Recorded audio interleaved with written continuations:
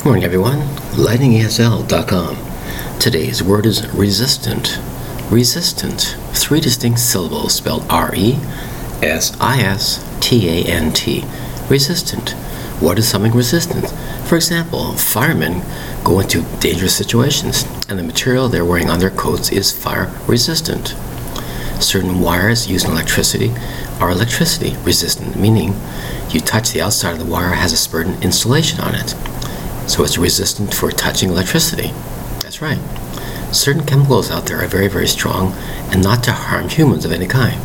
They're resistant to chemicals, certain types of gas, things like that. They're called resistant. When you buy a certain watch and you go swimming in the water, it's resistant to water going inside the parts of the watch up to 20 meters, 30 meters, and so on. The more expensive the watch, this type of resistance can go up.